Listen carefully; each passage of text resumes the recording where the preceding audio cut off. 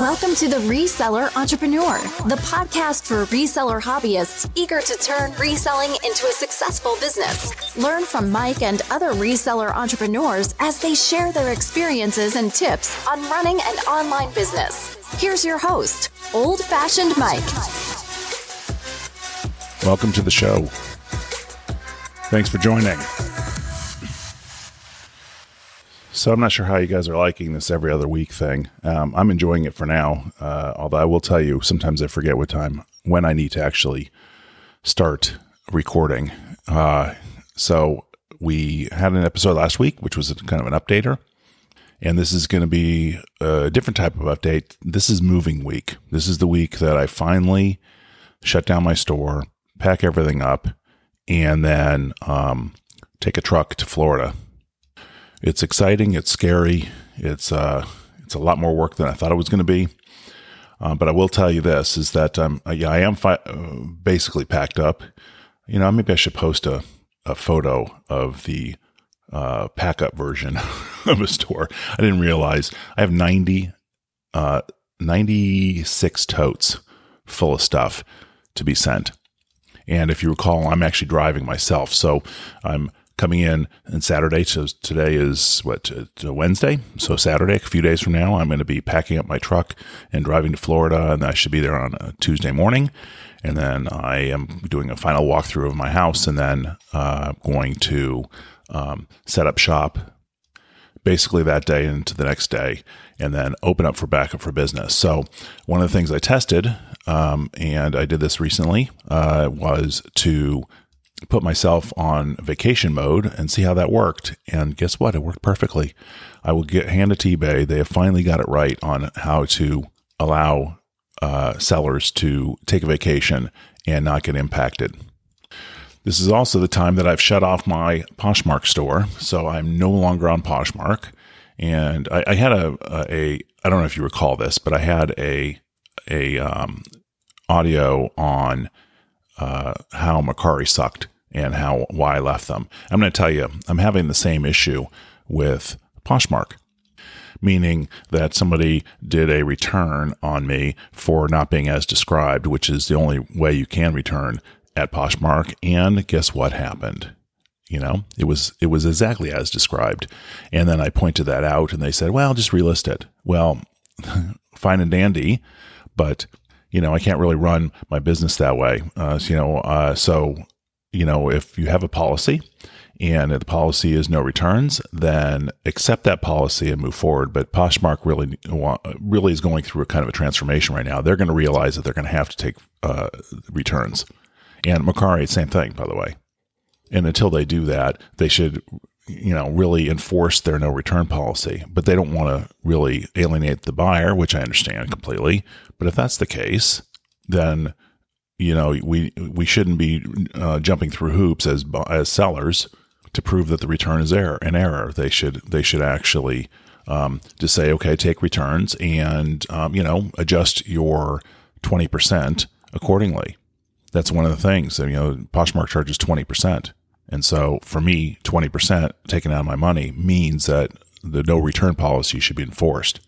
But, they've done it. They did it 2 or 3 times, 3 times on me. So I did anyway.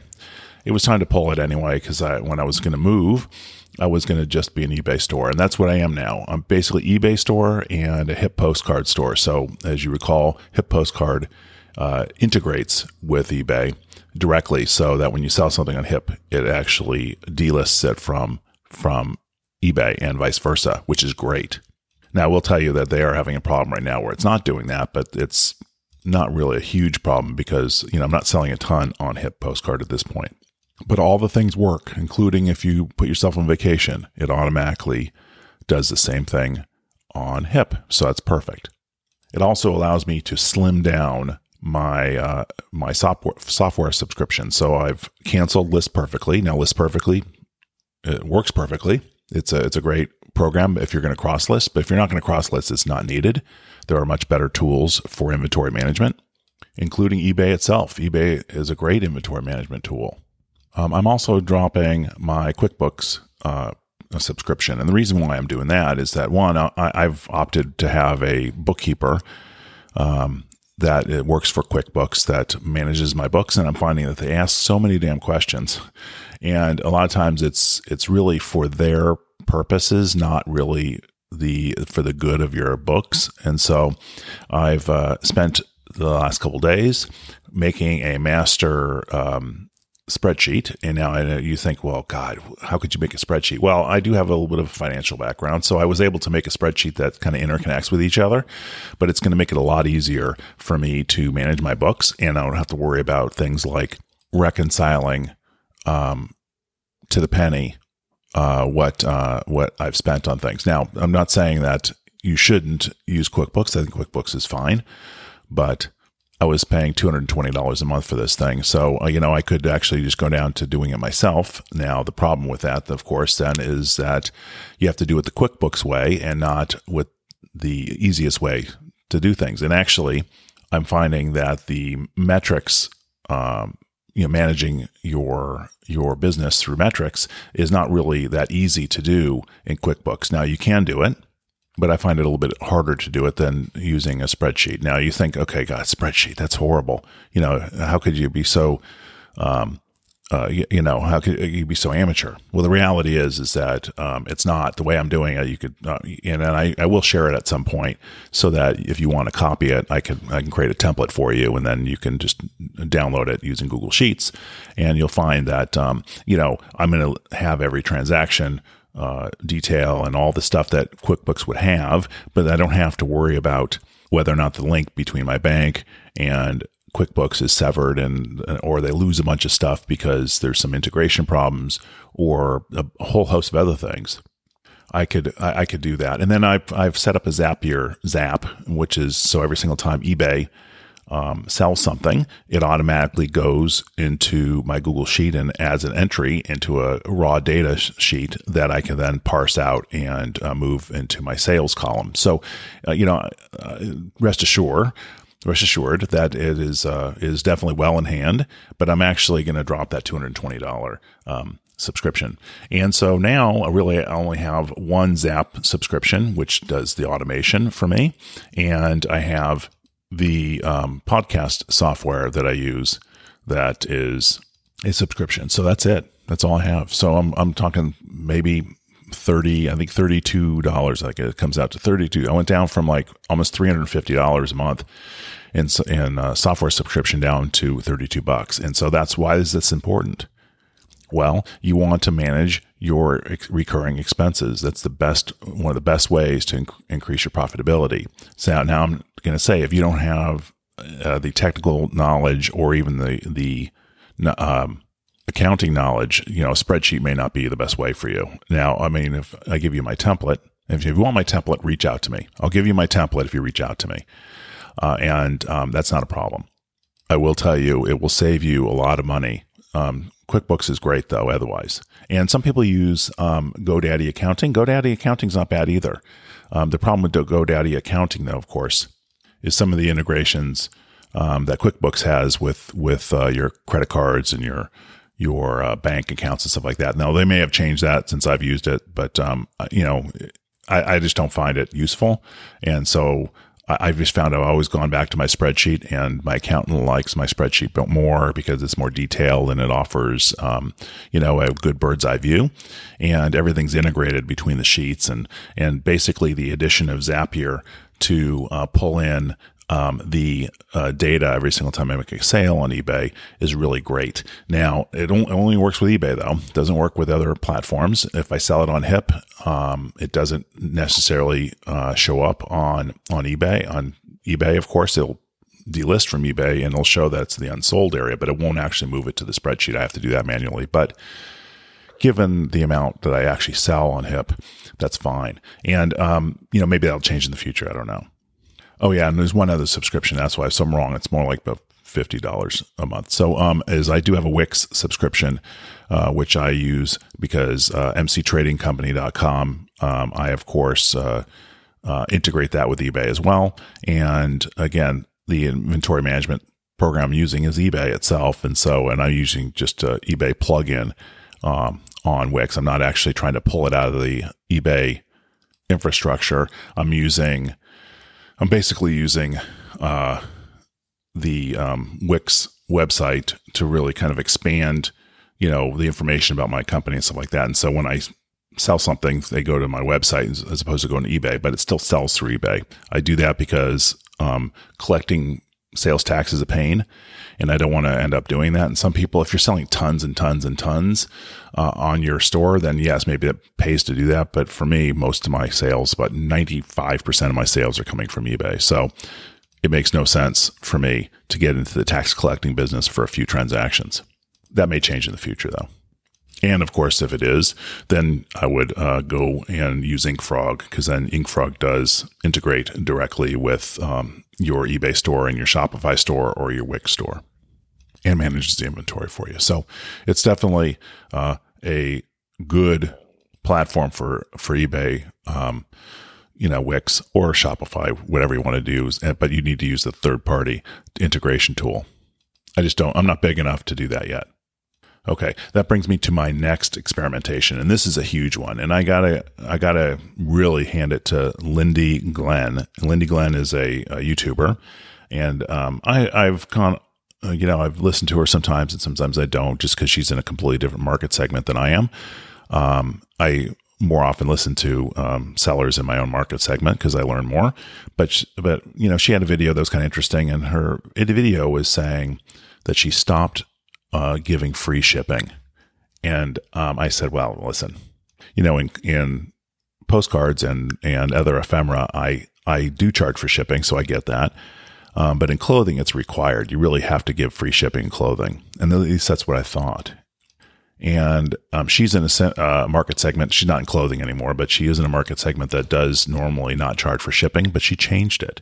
And she did a little experiment. And so she said she had great results, and she said basically it didn't change her business. Matter of fact, it helped her business quite immensely. And so anyway, so I said, well, listen, I got 2,000 or so, about 2,300, I think, closed listings. So let me just change it to charge $4.95 for shipping, flat rate. I was going to do calculated, but it's, calculated means that all your weights and measures need to be correct in the listing. Otherwise, it's going to really screw it up. So I just went to a flat rate shipping of $4.95 for clothing and $3.95 for all the other things I have in my store, which means that you are automatically not losing money, or not losing that much money on your shipping, which is one of the things that really, really killed my business, I think. Well, it didn't kill it, but I mean, it really made it a little bit more difficult, because one of the things you find is that people like to negotiate.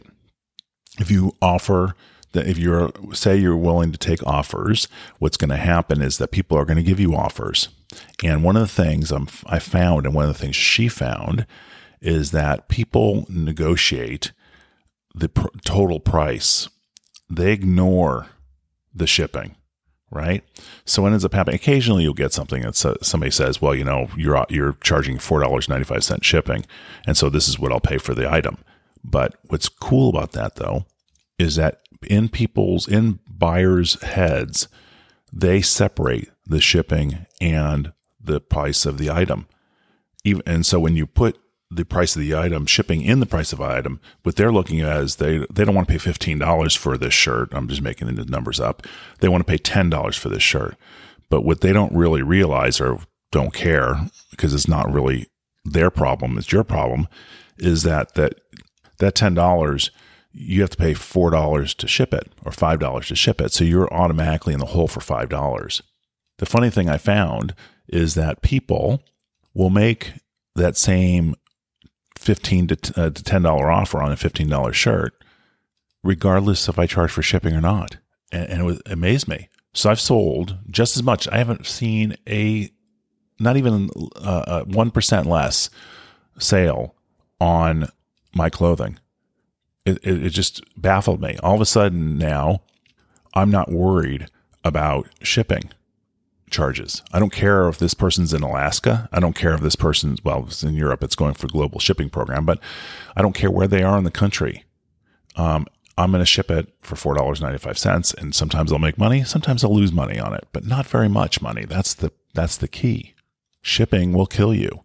So I think we've gotten so accustomed to wanting free shipping on things that we frankly have built up this fantasy that nobody's going to buy it from us unless we offer free shipping. And it just turned out to me, for me, it turned out to not be true. So haven't seen a downtick in sales at all. Matter of fact, did well last month, and I've been doing this for about a month.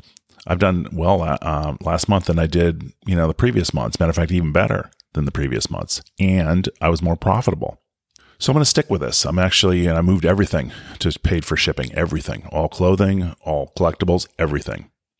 Now there are a few that probably slipped through the cracks, because I don't think so though. Actually, now that I think about it, if I look at my business rules, I see everything in one or two buckets. So the reality is that, I've just added to profitability of my business, and all I had to do was change one setting. It's great.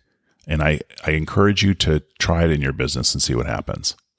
Okay, so your to-dos this week are simple. One is I want you to look at all your software subscriptions that you're using to run your business, and maybe you're using none, which is fine. And if you're not using any, then I would say, are you using anything to manage your business financially? But you should be using something. And if QuickBooks is what you use, great. And if it's not what you use, that's great too. So what I'm saying is that you want to look at all your reoccurring expenses, software subscriptions, rent, insurance, things like that, right? All of them. And see how you can pare them down. Now, if you want a free, and it's free, I'm not going to charge for it. If you want a free spreadsheet that might work for you, then what you do is just reach out to me through the website, and I will connect you to it. It's no problem. All I have to do is I'll need your email address. I think that's all I need is your email address. And then what I could do is I could just add you as a watcher. Now I'm going to have to create one from scratch. So it doesn't have my stuff in it, but I'm more than happy to give you a copy of it. Just let me know. Second thing I need you to do, or you should do, you can do whatever you want, but I'm suggesting as a to-do is to take a large part of your inventory, or some part of your inventory, maybe 10%, 20%, and change it to a shipping charge. And I would do flat shipping charge because it doesn't affect your top-rated seller. If you do a flat shipping charge, I don't know why, but it doesn't. And change that and then experiment and see what the sales rate is on those items. And if it's not markedly different than what you're doing on the other part of your store, then I think I just added a bunch of profitability to your business that you didn't think you had. So I think you definitely try it, see what happens. So those are the two things that I'm going to have you do this week. Now, mind you, I'm moving, so I'm actually going to cut this podcast short. We're about 18 or 19 minutes now. So, please, go to the website, reach out to me if you want the spreadsheet, and please support our sponsors, even though they're few and far between. They do help pay for the podcast, and that's it. I hope this move goes really well. I will see you in 2 weeks. All right. Talk to you later. Bye. This episode has ended, but your journey towards turning your reselling hobby into a business doesn't have to. Head on over to oldfashionedmike.com for more information and tips on running a successful reselling business. Don't forget to subscribe to the podcast so you don't miss an episode. Until next time.